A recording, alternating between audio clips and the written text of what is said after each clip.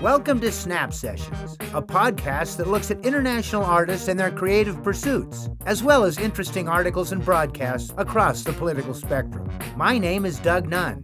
I'm joined by voiceover colossus Ken Krause, by our behind-the-scenes techmeister Marshall Brown, and by our artist activist of the show, British comic, poet, and musician John Hegley.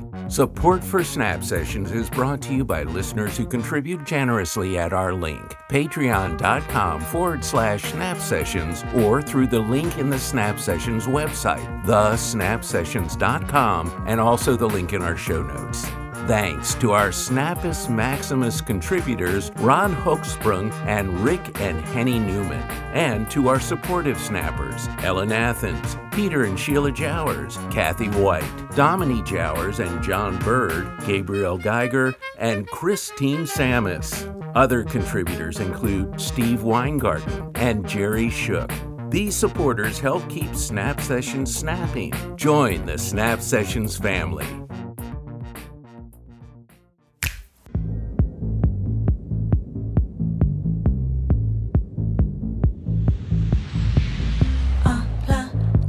We should see the signs, we're damaging it over time. History, we must now rewind to undo our mistakes. Yes, that's Horrible Histories doing their Billie Eilish parody, Precious Planet. It starts out with the words, "Our planet, we should see the signs. We're damaging it over time.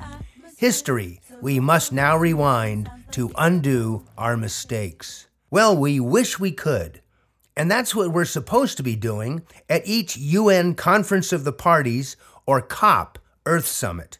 In fact, we just had one, COP27, at Sharm el-Sheikh in Egypt in November.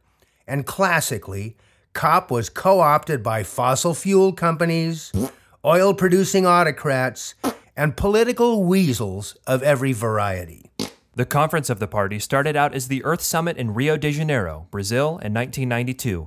Overwhelming evidence had come to light over the previous years that Homo sapiens was the main culprit on global warming, as it was then called, and a cavalcade of leaders from around the globe met in Rio that year. 1992, when we did Rio, was a very special year. It was a year in which the Cold War had ended. The whole atmosphere was of the world coming together to resolve problems. First, I think it is important to think about how much the Rio conference itself, 20 years ago, in fact achieved. It is, exceptional in international relations that a summit like that both decides on a climate convention and a biodiversity convention, and an Agenda 21. People were excited. We had more NGOs there in Rio than had ever assembled before. We had more heads of government, presidents, prime ministers, as I said, a couple of kings, than had ever assembled at any conference. The important thing is that we got agreement beyond what anybody thought was possible. At the end of the original Rio, somebody asked Maurice Strong, how many world leaders came to Rio?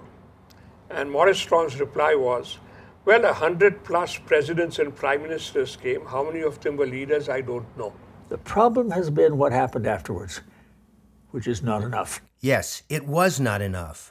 But the UN did set up a series of conferences of the parties to continue their work in the hope that the world would continue to come together to work toward resolution of our shared planetary worries. By 1997, they had put together the Kyoto Protocol, which legally bound developed countries to emission reduction targets. Sadly, the United States Senate would refuse to ratify this treaty, and the U.S. would continue to be an outlier over the next decades. But finally, in Paris, at the end of 2015, 195 nations of the world met. At the Paris Climate Conference in December of 2015, 195 countries reached agreement on the first truly global agreement to control greenhouse gas emissions and confront the impacts of climate change. The countries agreed to hold temperature increase to well below 2 degrees and to make efforts to stay below 1.5 degrees above pre-industrial levels. The emission reductions goals that countries presented so far would allow for a global average temperature increase of at least 2.7 degrees, with potentially catastrophic impacts. The new global agreement includes national targets for 2025 or 2030 for most countries. In 2018 and every 5 years thereafter, there will be a review of what has been achieved by then, along with the future targets and proposed measures. This process will give countries an opportunity to increase their efforts and put forward stronger targets and actions. The Paris Conference was the great high point of planetary climate solidarity as various national leaders, including Barack Obama, signed the treaty. But then Donald Trump became president and pulled the U.S. from the treaty in 2017, and various other nations began backtracking and reneging. As we moved to COP26 in 2021 in Glasgow, Scotland, we could feel the backsliders and weasels moving against climate action. At COP27 in November 2022 in Sharm el-Sheikh, Egypt, UN Secretary General Antonio Guterres gave delegates an ominous warning. In just days, our planet's population will cross a new threshold. The 8 billionth member of our human family will be born. This milestone puts into perspective what this climate conference is all about. How will we answer when baby 8 billion is old enough to ask, what did you do for our world and for our planet when you had the chance? Excellencies, this UN climate conference is a reminder that the answer is in our hands. And the clock is ticking. We are in the fight of our lives and we are losing. Greenhouse gas emissions keep growing. Global temperatures keep rising. And our planet is fast approaching tipping points that will make climate chaos irreversible. We are on a highway to climate hell with our foot still on the accelerator. The UN chief certainly has our attention, but apparently not that of COP27. In fact, it appears that the hopes set out in Paris back in 2015 are being overwhelmed by business as usual. Fossil fuel representation is now running roughshod over the entire COP process. Let's give reporters from Now This Earth a chance to explain. There were so many fossil fuel delegates here at COP27 that honestly, it's kind of disappointing. Last year, there were 503 fossil fuel lobbyists at COP. This year, that number increased to 636. That's more than a 25% increase in just 1 year. And it's so shameful that we had imagined that this year would be better because we had called them out. Now these industries, which are the entire reason we're having these climate talks, have more representation than climate vulnerable countries that are fighting to defend themselves. But how are these fossil fuel lobbyists getting into COP27? And more importantly, how are they influencing negotiations? It's against logic. It's against common sense that the same people who are the climate criminals are the ones at the table trying to set the tone.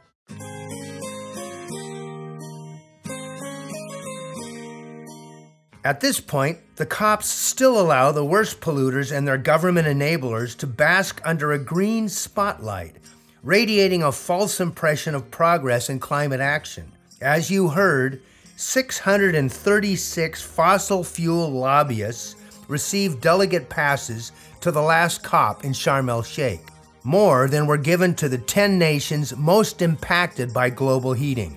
Fossil fuel firms had links with 90% of the sponsors at COP27. And who was chosen to lead the proceedings at next year's COP28? Sultan Ahmad Al Jaber, the CEO of the United Arab Emirates, Abu Dhabi National Oil Company.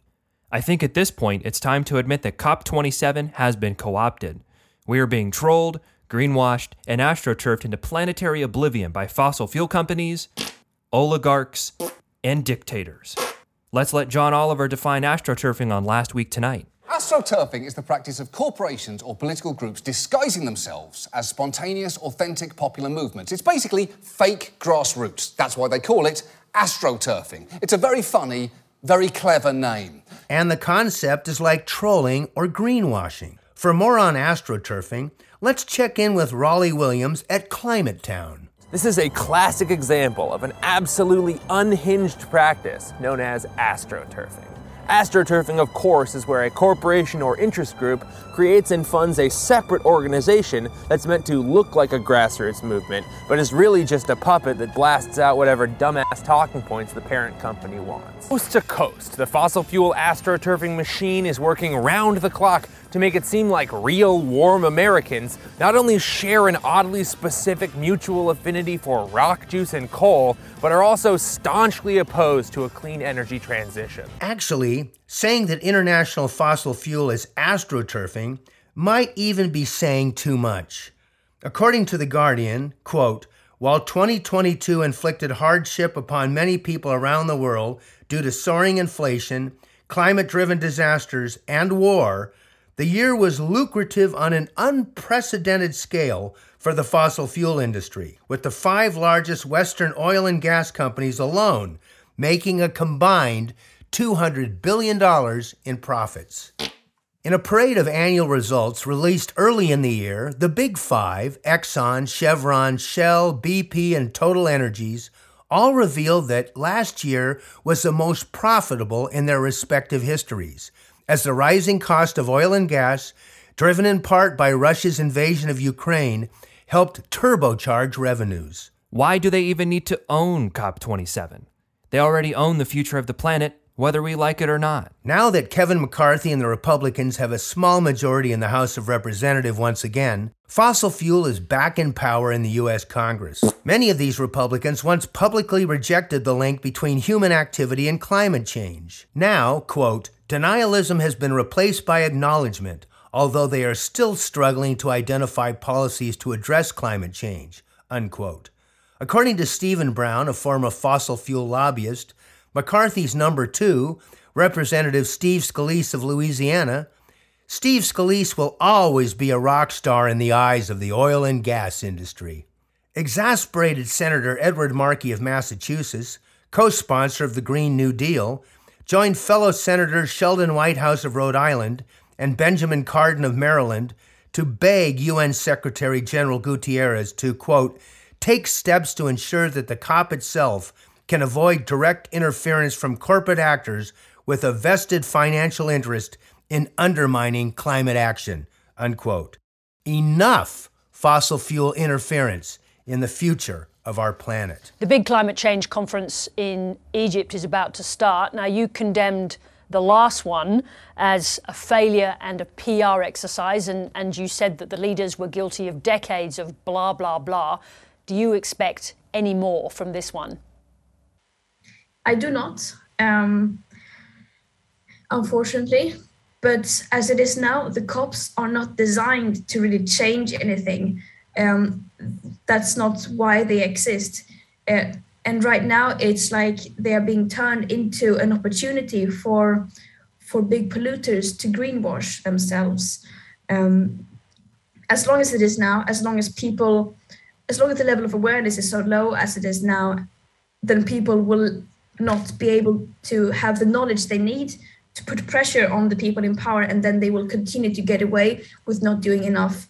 And they will use words against us, using greenwashing in order to make it seem like they're doing something when they're not, using PR tactics and communication strategies disguised as politics. So the way that COP27 would, for me, be considered a success or a step forward would be that more people realize what a scam it actually is under current circumstances. Thank you, Greta Thunberg. Yes, blah, blah, blah, blah, blah, and more. More fossil fuels.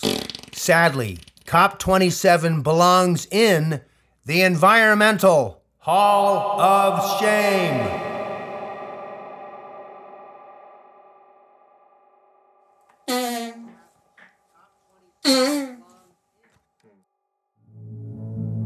Thanks for listening to Snap Sessions. If you like what you heard, please subscribe to us on Patreon. We depend on the support of listeners like you.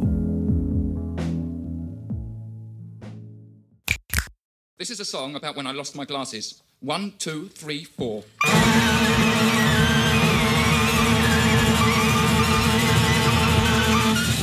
The place is unfamiliar. My face is bare. I've mislaid my glasses. Have ya? Yeah.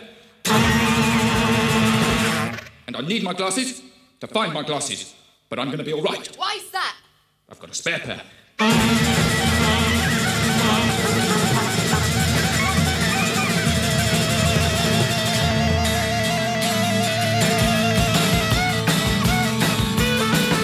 The place is unfamiliar.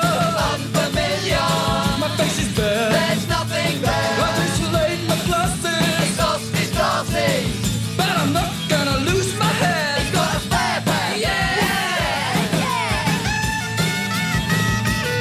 I had the presence of mind. He had the presence of mind. To see that one day. To see that one day. I wouldn't be able to find. He wouldn't be able to find. To find my glasses. To find his glasses. To find his glasses. I've got a spare pair. Yeah, yeah, yeah. A spare pair. Yeah, yeah, yeah. It could have been a nightmare. But I've got extra specs. I've got second sight. Yeah.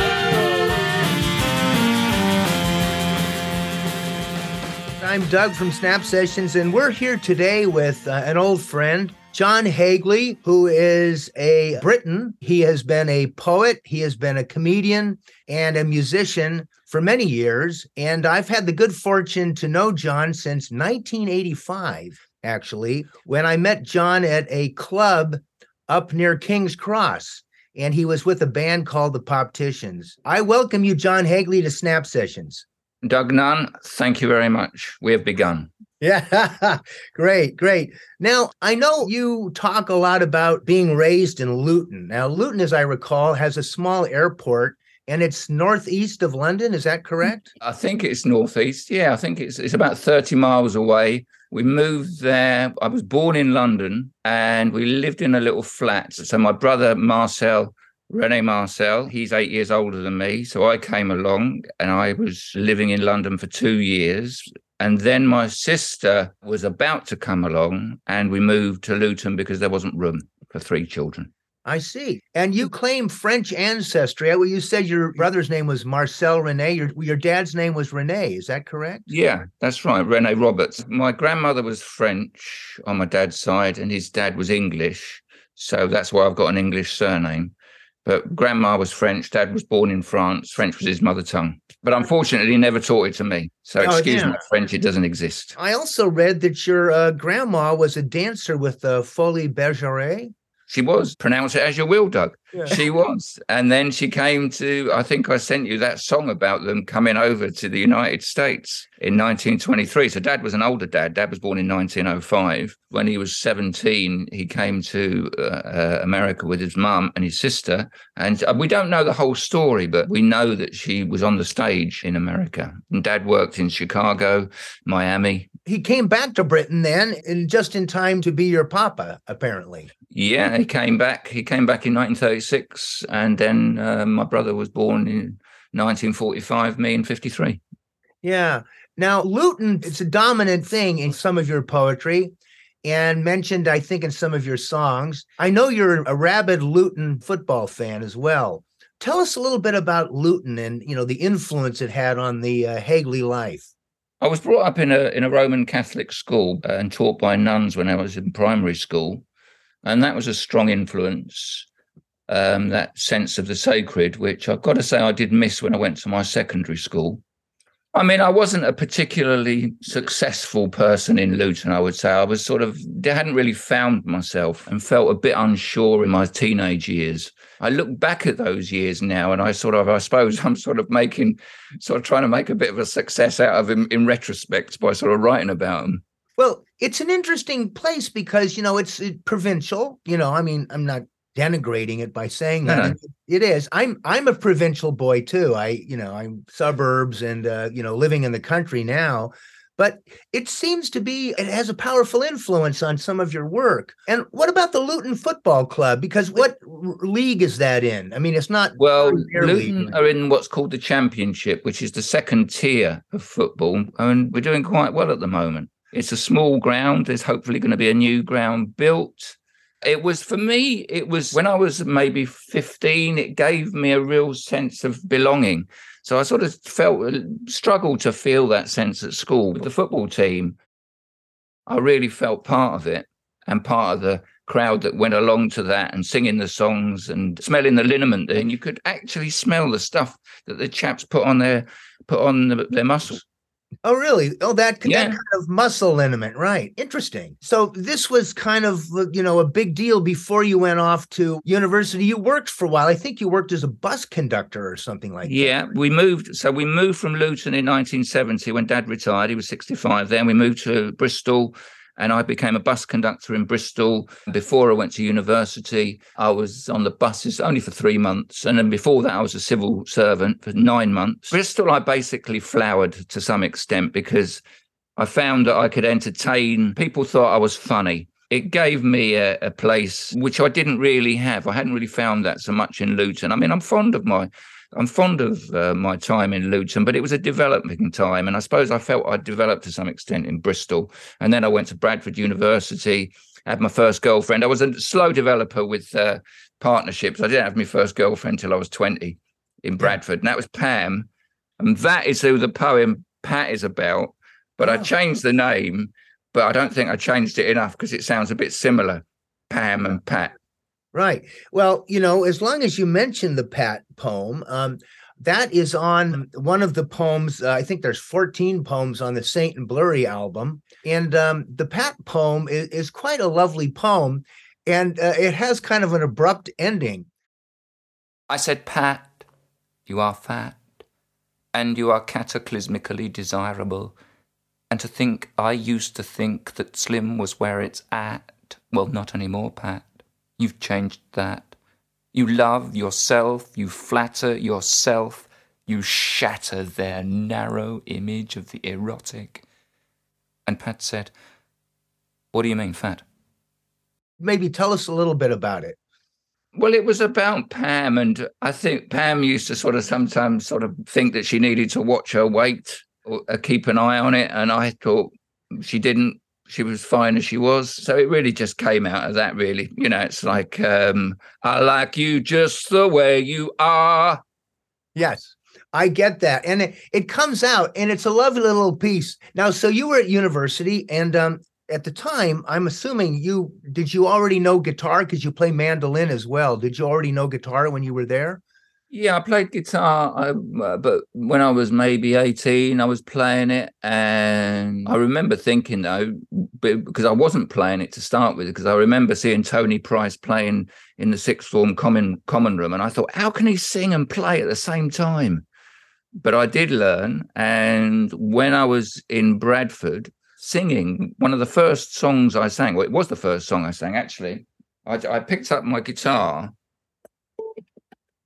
So this is a cavaquinho, not a guitar. And I remember singing, my mummy, she bought me an armadillo. I kissed him and I kept him under my pillow. And I called him Amadeus, the armadillo. And that's something that I've sung since 1973. And I made it into a song. I just sang those few lines to start with. But I remember just sitting there and singing that. So I could play. That was very early on. I'd only been there a few days. So, yeah, the playing has always been something that's in my shows. I did a show once where I didn't bring my instrument along, and my brother says, where's your guitar? I think the music, I think it needs the music. Yeah. I think that's one of the things. Well, we'll talk in a moment about the music and the popticians, etc. But when you started out in comedy, I'm assuming, I know you were early on with John Corn, Otis Cannelloni, in the Brown Paper Bag Brothers. But did you start, when you started doing the alternative cabaret scene, did you start at the Comedy Store doing tryouts and so forth? Yeah, I mean, I started on the street. I mean, I was a street performer. I was a street entertainer. That's how I started. I was busking. And then I went to Interaction and did the children's shows in 1978. That was the first time I was hired. And that was run by Ed Berman, an American. Oh. Yeah, I think Ed Berman is on a boat now, still doing community theatre. It was a community theatre group. And Interaction, I sent you that little clip about something I'd sent out as my publicity, that the Interaction thing that they had is something that has remained with me. And so I've always had interactive performances. The Comedy Store was 1980. So I had the songs. That did bring up my comedy skills, I've got to say, and ways of dealing with an audience that perhaps gave you a little bit of jip, as we call it over here. I don't know what you call it. What do you call it? What do Americans call it when people give you a bit of trouble? Heckling, you mean, and so Heckling, forth? yeah. Have you got a word for it? Well, they give you a hard time, heckle and so forth. I know when Tracy and I were working in Britain, there's a lot more heckling in Britain than there is in the States. We, as a double act, we had a little bit of trouble dealing with it because it would be like, who responds? Should I deal with this left flank and they're attacking on the right now? What do we do with this? And that beer bottle just missed me, and I try to block it, etc. We weren't as good as I would have liked to have been with heckling, but yeah. And I think a lot of people like yourself, I always thought Otis Cannelloni does a great job with hecklers, I think. He just sloughs them off. Well, I mean, it's just like in a conversation. The fact that it's just about responding. It makes the thing now. It makes it a live situation. Just respond to it. And don't overly worry about always saying something funny. It's, it's like a conversation. Just, you don't have to worry about being clever or funny. Just respond. Now, I thought when I first saw you working with Otis, I think the Brown Paper Bag Brothers saw soon after I saw the Popticians. So I had seen you with a band, and then I saw you with John, Otis Cannelloni. Tell us a little bit about the Brown Paper Bag Brothers and the kind of act that you have had. You still do it occasionally? We work together. We haven't done the Brown Paper Bag pieces, but we did a show last summer together with youngsters. It was a family show. Young and old folk come along. The Brown Paper Bag Brothers. So John and I were both working on the street at the time, and we went to do a show together in Edinburgh with the Popticians and Otis Cannelloni. Because we spent some time together, John and I started to generate a few things together. And he came and said, but we sing He's in Love with a Brown Paper Bag. And John would come on stage and be the one who was in love with the brown paper bag, and he would share his love with me. But I couldn't take it because I was already in love with a light blue envelope. But it was nice that he offered me his love. Then the brown paper bag routine developed out of that. And in 1986, we took that show to Edinburgh. We'd still do a bit of our solo shows. That was a very interactive show. We would hand out brown paper bags to the members of the audience, and I would get inside a very big brown paper bag. And I say I was going to escape from my spectacles, my eyeglasses, as American folk call them. And John would get somebody to come in and take a Polaroid photograph to make sure that I was still wearing my glasses and I hadn't taken them off inside the bag. Then that person would come out of the bag, and I would, inside the bag, try and escape from my glasses and fail. Fail miserably often, as I recall. Very happy failure.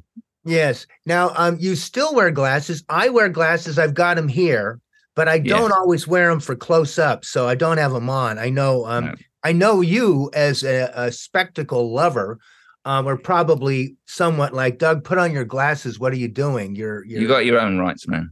Okay, great. I appreciate that, John. I really do, because I know I love many of your glasses songs and poems, and they are a strong part of your act over time. Yeah. And this brings me to the first time that Tracy and I saw you, which was at this pub in King's Cross. Ivor Dembina was running the show, and I got to see the Popticians for the first time. Do you guys still perform? I'm just curious. We haven't performed we did last summer.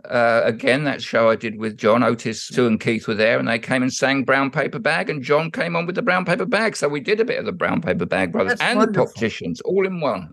That's great. Now, the Popticians, I looked things up, as you do. And I saw the Popticians were first brought to public renown on the John Peel show.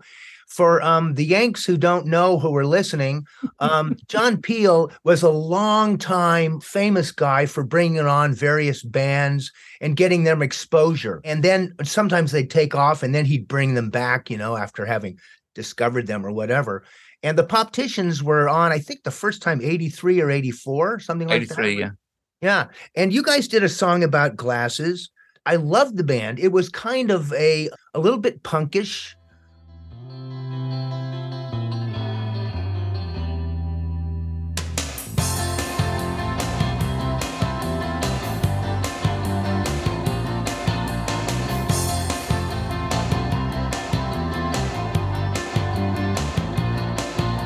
It's one of the world's more enigmatic sports. The haircuts are unusual, so are the shorts. When I say the shorts, of course, the belt is what I mean. And there's much more to a sumo belt than just keeping up your jeans. Apparently, the referee has a ceremonial knife, and if he makes a wrong decision, he can take his little life away. Sumo, sumo, sumo, sumo, sumo, sumo, sumo. Harikiri. Sumo, sumo, sumo, sumo, sumo, sumo, sumo. They can eat a horse, and then another. Very much hard to describe. You had Sue on saxophone.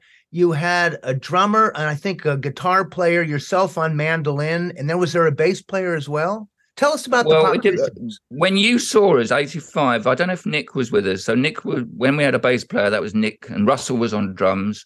I was playing guitar, actually, and Sue on sax and Keith on sax as well. Yeah, because Nick joined us in, I think it was 1985. It was a four-piece on the Peel sessions. It was a four-piece, 1983-84. Now, you did songs about glasses. You did songs about dogs. You did some stuff about Luton.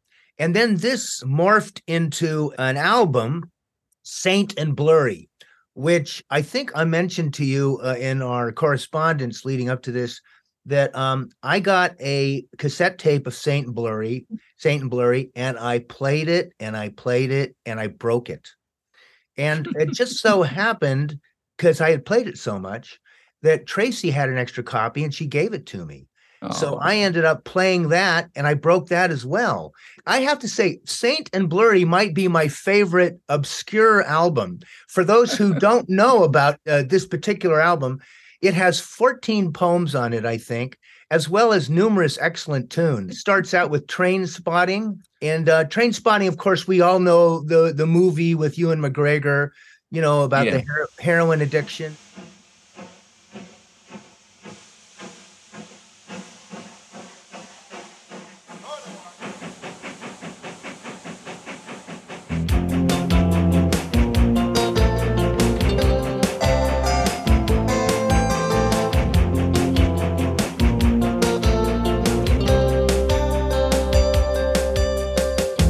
Okay, so some of us wear anoraks, and some of them have hoods with fur on, and some of us drink quite a bit of cocoa, but it doesn't mean we're loco, so hold your tunnel vision, will ya? So we called it Train Spotters slightly, so you can tell the difference. Thank you very much. Thank you for correcting on that one. You got together with that album. I think that's a real work of art. Talk to us a bit about putting together Saint and Blurry, because it has so many different influences, the poems, the songs, etc. Yeah, Joe Boyd got us to do that, as Joe is credited on the record, who did a lot of marvelous music. And he got Nigel, who's my friend, and Isabella, my daughter's godfather, to be the producer. And Nigel had done a course in music production, so he knew what he was doing. And it was really lovely to sort of have his, and also he's a wonderful guitar player, and the guitar playing on Trainspotting. I guess I'm calling it Trainspotting myself now, Doug. Sorry, John. No problem at all. It's beautiful. I like the way it comes together with there'll be a song, there'll be a couple of poems, there'll be another song or two, and you get through it and you really hear about this world, glasses, dogs, Luton. There's a variety of things. And one of my favorite things in life, and as I've talked to dozens of artists now for our show, is how the artist brings you into their world and said, this is what I'm interested in. I was wondering, we've talked a little about glasses, but tell us a little about dogs and some of the other things that you like to write poems and songs about. Well, I was thinking about this earlier on, actually. I was thinking about it in the bath, Doug, and I thought, what is my angle in this chat that we're going to have? I thought, go on the front foot a bit, because I was thinking, no, Doug's going to ask me this, and he's going to ask me that. And then I thought, what am I trying to do? And I suppose I'm trying to be funny sometimes, but sometimes trying to be funny and trying to say something as well. So the dog poems, sometimes there's a little bit more than the dog. There's the owner. Who is the owner? And the glasses, sometimes is a bit more than the glasses. So there's one I wrote about glasses, which was called Glasses Good, Contact Lenses Bad. Yes, I love that. So that goes, I hope I can remember it. In the embrace of my glasses, I openly accept my vulnerability and affirm the acceptance of outside help, as well as providing open acknowledgement of the imperfection in my eyesight. My glasses are a symbolic celebration of the wider imperfection that is the human condition. In contrast, contact lenses are a hiding of the fault. They pretend the self-sufficiency of the individual and minister unto the cult of stultifying normality. They are that which should be cast out of your vision. They are a denial of the self. They are a denial of the other. They are a betrayal of humanity. Wonderful. I love that. And, I can't help but agree. And I'm holding up my glasses. By the way, they're sort of a dark blue. I've got a pair of dark blue glasses. Look. Yeah, there you go. Yeah, beautiful. That very similar. John and I are both holding our glasses to the very camera. Similar. Yes. And it's only audio, isn't it?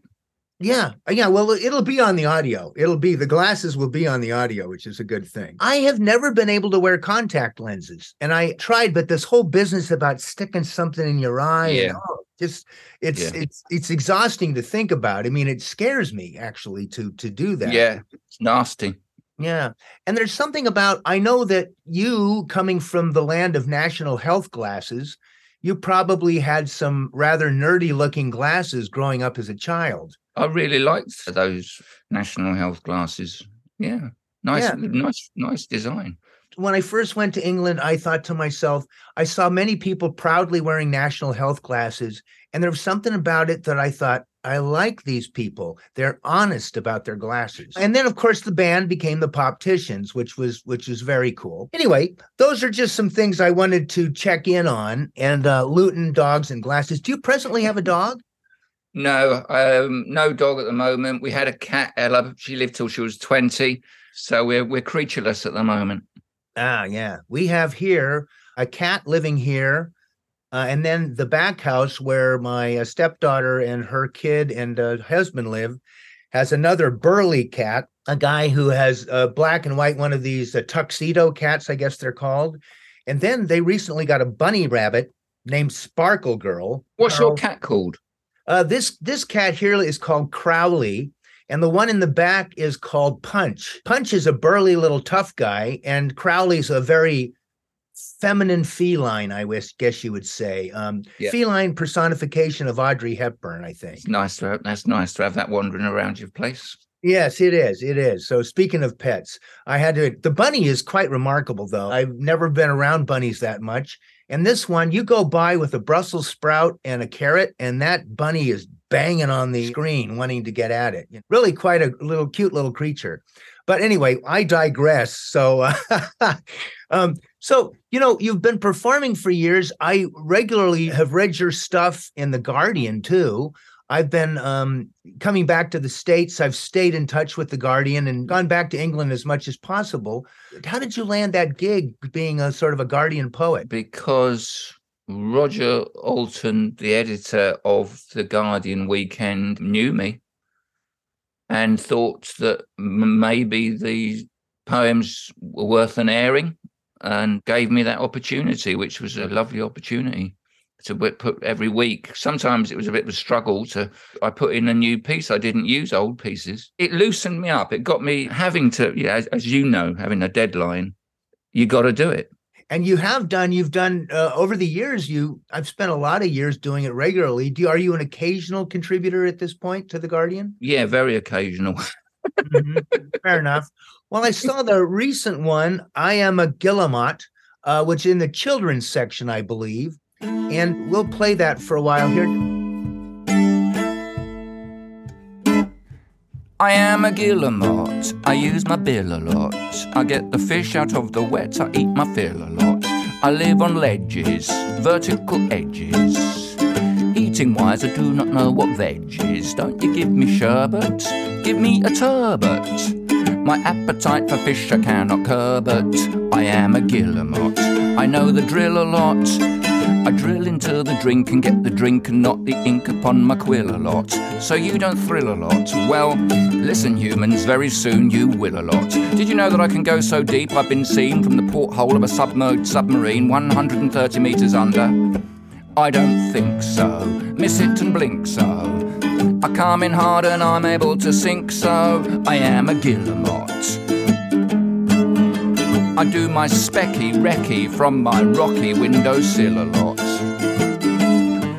I am homeless, but I'm not gormless. I can go so quick it's almost like I'm formless. I am a diver, ocean arriver. Underneath I go, I am no skiver. I don't do nesting when I am resting. I can sleep while I am standing on one leg, and so it doesn't roll off when I stretch my wings or stroll off. I've got an egg that is conical and eccentrically weighted, so it don't fall off the edge of the cliff face into the water with all the jellyfish and all the other fish. I am a guillemot. I find the fishes tend to lose 1-0 a lot. But I take only what I need. I'm not a greedy bird. I'm sustainable, self-restrainable.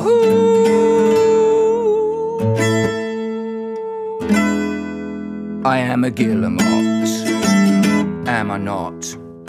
Well, the I Am a Guillemot song came from my friend Tony, who lives in Bristol, who said, yeah, you like glasses, you'll like this bird.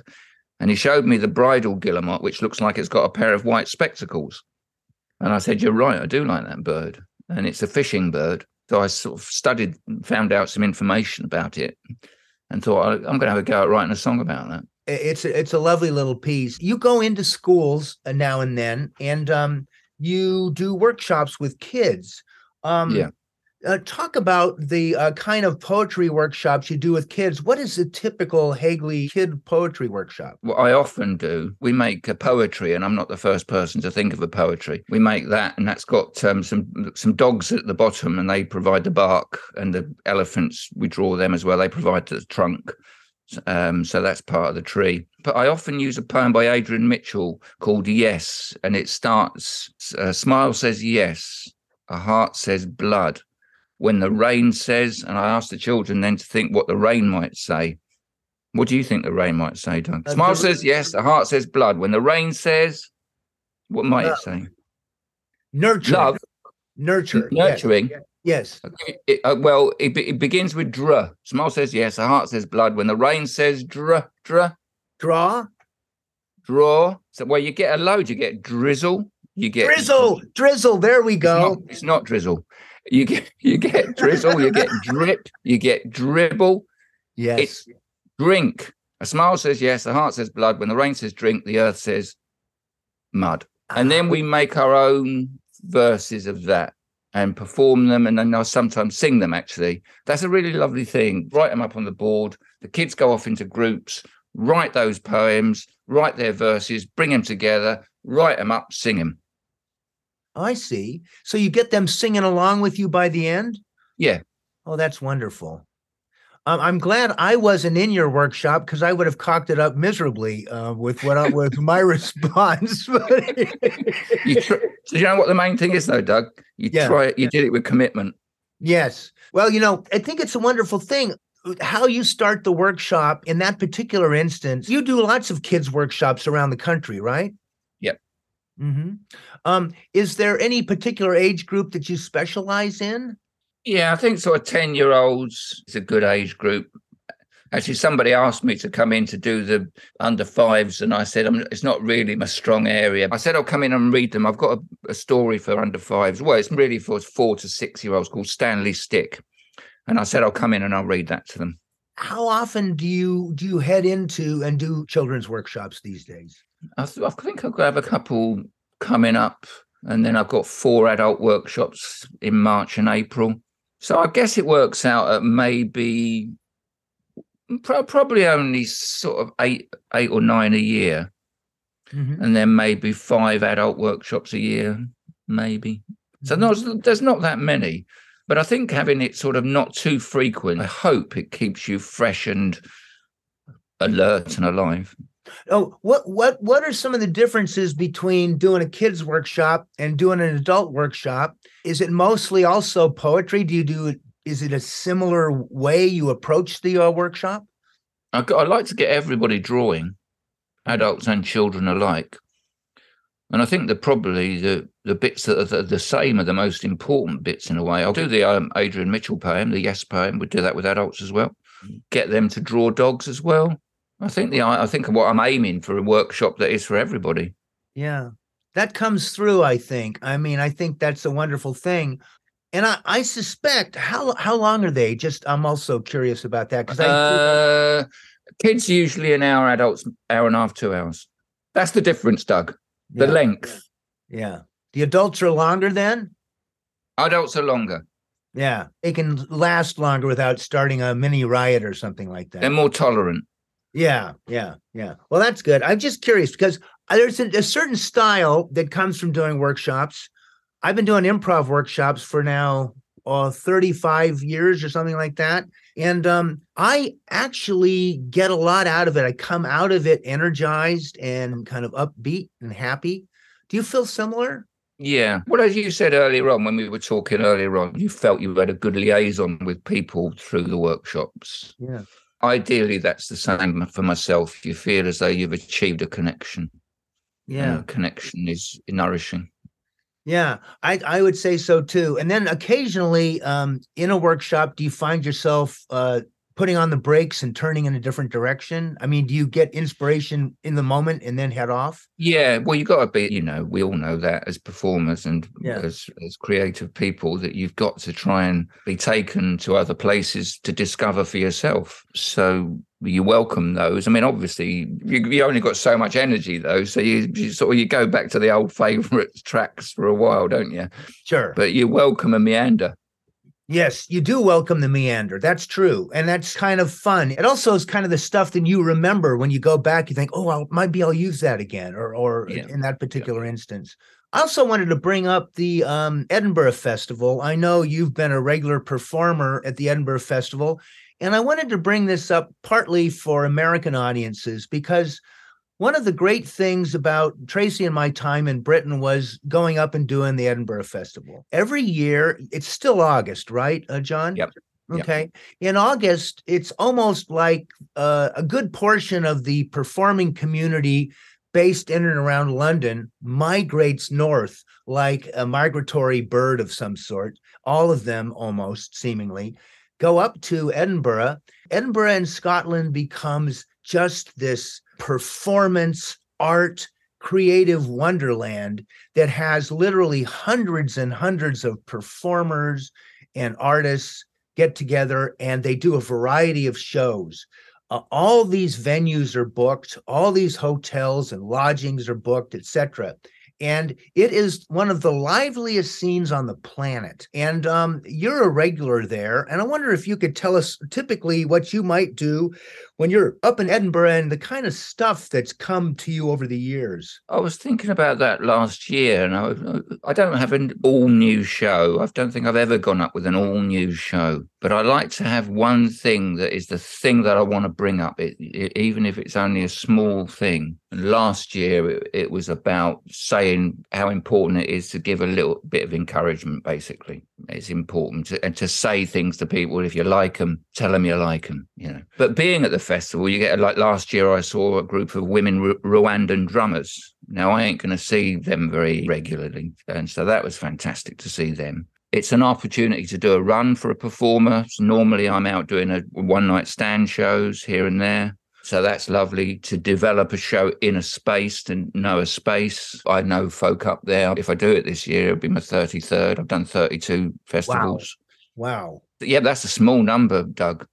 I mean, Simon Munnery did his 30th show 8 years ago, and he's 14 years younger than me. Wow. And as I say that about Simon, another performer, you're aware, you know, you sort of see Simon. Simon and I went out and walked across the meadows together last year, and I hadn't seen him all year before. You get a chance to see other fellow performers.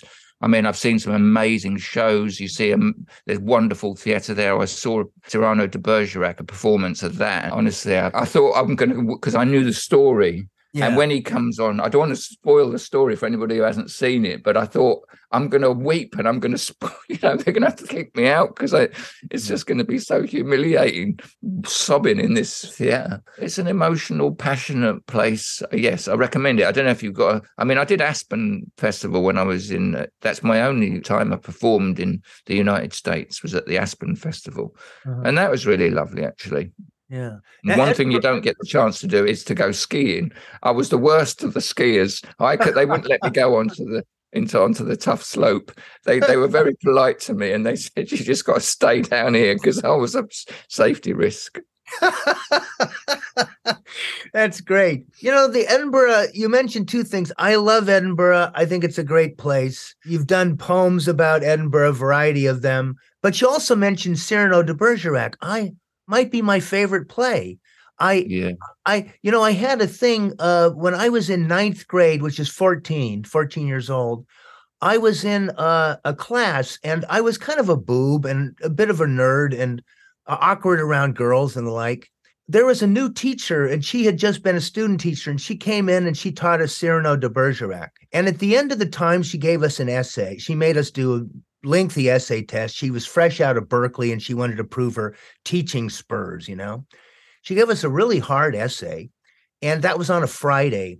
And then on Monday, she came back and she had corrected them all. And here I was, like I said, a nerd, kind of a doofus sitting in the back of the room, sort of thing. And she starts talking about there's only one person in this class who understands Cyrano de Bergerac, who understands what love truly is, who understands what he means when at the end he says, I brought to the world panache. And she says, that boy is Doug Nunn. Woo! I almost fell off my chair. For one, I don't think there was a girl in the classroom who believed her, but there was also this feeling of like, you know, I was like, holy mackerel. So that play was actually quite a life-changing thing for me. And as I've seen more recent versions, the one with the great French actor, burly guy, Depardieu. I love that version, and I think it's wonderful. But even Beautiful. The Steve Martin one, where, you know, it's all about Roxanne, it's good. It's just a lovely story. Yeah, well, I saw the film also, and that's, as I said to you, I knew the story from seeing that film. Yeah. And then I saw it at Traverse Theatre in Edinburgh in the 90s, and it was a Scots dialect version. Oh, wow. You can find it, Doug, by Edwin Morgan. Edwin Morgan. I'm writing it down. Morgan. Okay. And Tom Mannion played Cyrano. Honestly, it was just phenomenal. And that was an opportunity. And I've had opportunities to see things in Edinburgh that I wouldn't have had otherwise. So you're not only a performer, you're a member of the audience as well. Yes, that's the great thing too about Edinburgh is how much you get to see over the course of the, say, 3.5 weeks you're there or whatever. Tracy and I were on stage, I think, 28 or 30 times in the 3 weeks we were there, yet we managed to see probably 30 shows. It's a real kind of a culture building between your ears. It's just wonderful. I wanted to ask you about a few of your poems, or I guess poem songs. One of the things I like is Potato. And what we'll do is we'll play a bit of Potato. I'm not a normal person, whatever that may be. There is something very, very vegetable about me. This human skin I'm skulking in, it's only there for show. I'm a potato. When I told my father it was something of a blow, he called me a dirty so-and-so. He kicked up quite a racket, he grabbed me by the jacket. I said, Daddy, will you pack it in? Won't you help me grow? Won't you love me for my blemishes and look me in the eye? Before one of us is underground and the other says goodbye. And he said, no, you're a potato. When I was a schoolboy, I never knew why I was so useless at cross-country running. But now I know why I was so slow and why they put me back in the sack race. I'm a potato.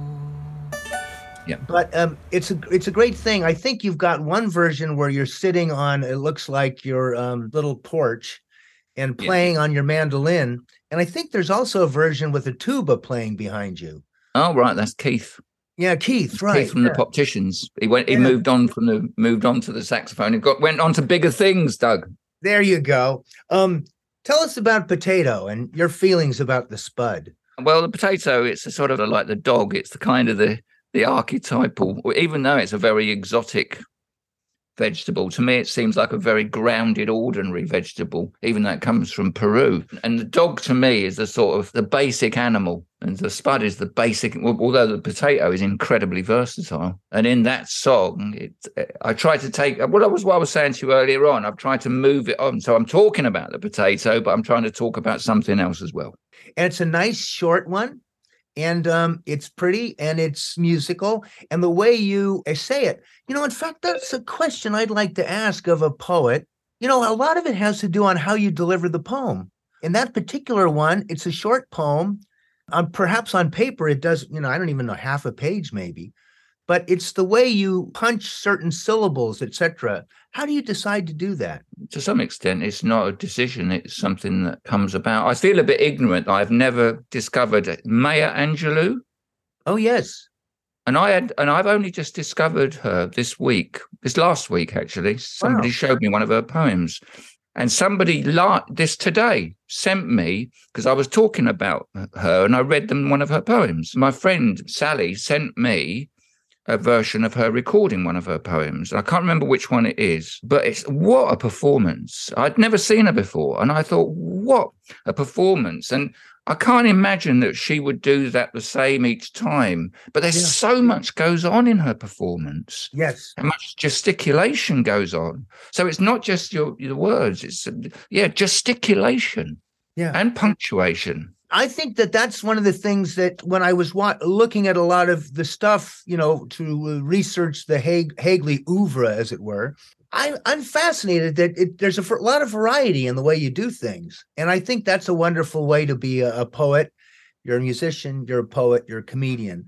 You add those things together and it's going to come out differently each time. And I think one of the things that I thought was wonderful was that you sent me a poem called I Believe in You, or is it I Believe? That was beautiful. It's a serious poem on one level, but it's the kind of poem that makes people feel better. Well, it's nice you say that. Thank you very much, Doug, for saying that. I'm just looking for it in this book. Maybe I should see if I can remember it. Maybe there we are. That's all right. Let's see if I can remember it. I believe in you. I believe in you being close to me. I believe in you being close to me intimately. I believe in you being close to me intimately, regularly. I believe in you being close to me intimately, regularly, just not today. I believe in you being close to me intimately, regularly, just not today, because sometimes I need to be with myself alone, all the better to be with you more intimately. That's lovely. Did I miss a bit out? No, not according to the version I have. I was peeking at it just then. Oh, that's beautiful, John. It's a lovely poem. And, it just goes to show the multi-sides of John Hegley. As we'll play over the course of the interview, we have some silly songs, we have some silly poems, and we also have some very intimate, personal things. And I think that's one of the things I like best about you. I've enjoyed over the years seeing you perform and having a laugh. I was watching just before I connected on this Zoom call, I was watching I Need You, which looks like you might have performed that in Edinburgh. I think I don't know what performance, but I know that there is one that was in New Zealand. Oh, okay. Yeah, it was in a big hall. Yeah, I think that was in New Zealand. I think it was. And that's also a lovely piece. And I think you're on mandolin in that one. It's in sort of Hegley-esque in a certain way, if I could use that word. It just sounds kind of fancy, but it might have been, I can't remember now, sounding flashier, but it might have been Melbourne, actually. Mm-hmm. That song, and that's a song that I use that form to get people to write things for workshops sometimes, to get them, I need you like a this needs that, I need you like a pair of glasses needs a face, I need you like a... And when I was doing that with some children, a 10-year-old lad, he said, I need you like OCD needs perfection. Oh, wow. For a 10-year-old kid to say that, that's amazing. That it really is. Yeah. Do you have anything else that you would like to add, particularly at this point? Well, I'm sort of quite interested in the improvisation. I mean, we spoke about, because improvisation is something that I failed at, right? I tried and I really failed at it.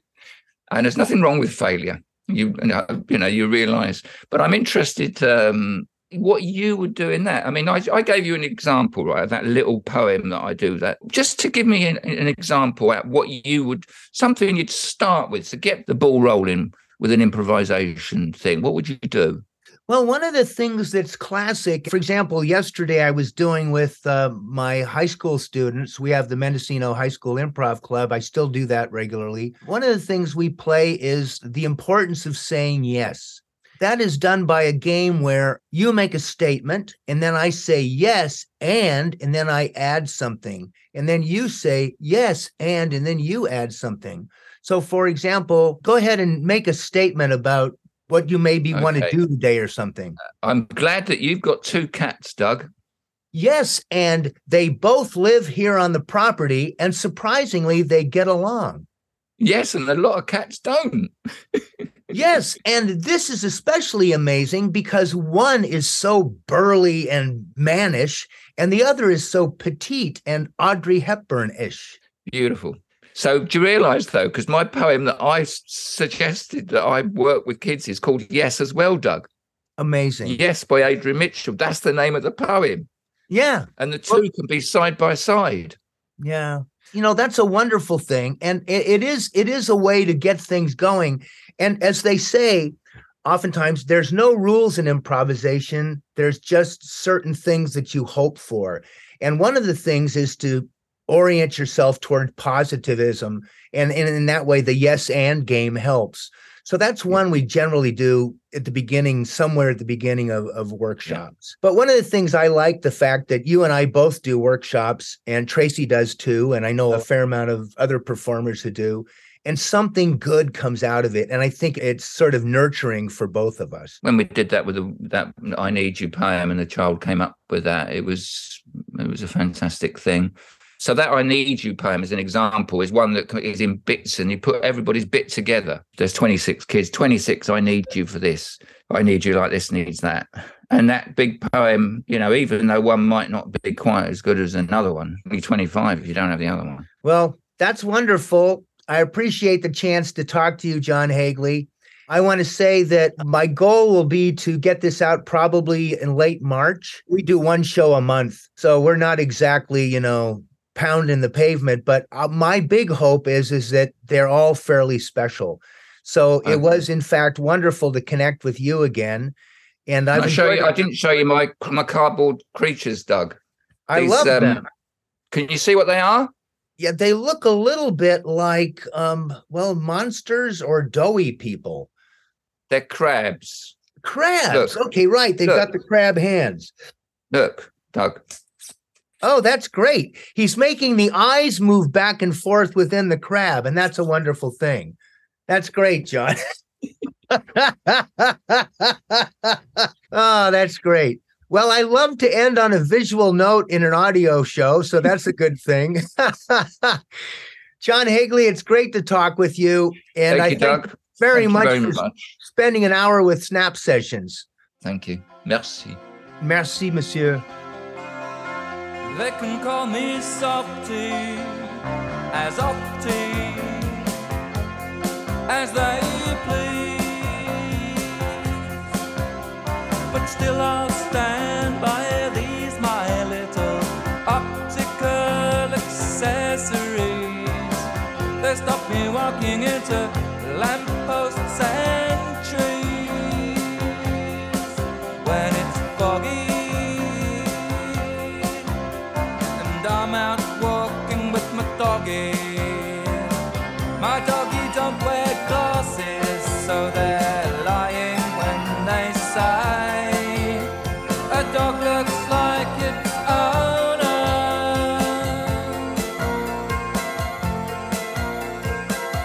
Aren't they? If something that you're looking at looks horrible to you, could be that it's horrible, or it could be that it's you.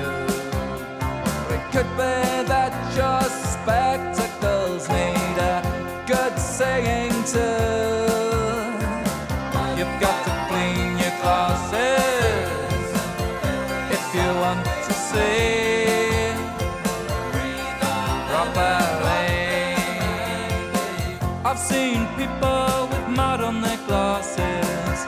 I've seen people with blood on their glasses. Once I saw a lad who had the leg of a daddy, long legs on his glasses. You've got to clean your glasses if you want to see properly. Hello everybody, my name's John. What have I got? I've got me glasses on, and I've got a notion of a nation where greener grass is, where everybody's trying on everybody else's glasses, where nobody cares about the color of your skin or the color of the place that your glasses are kept in.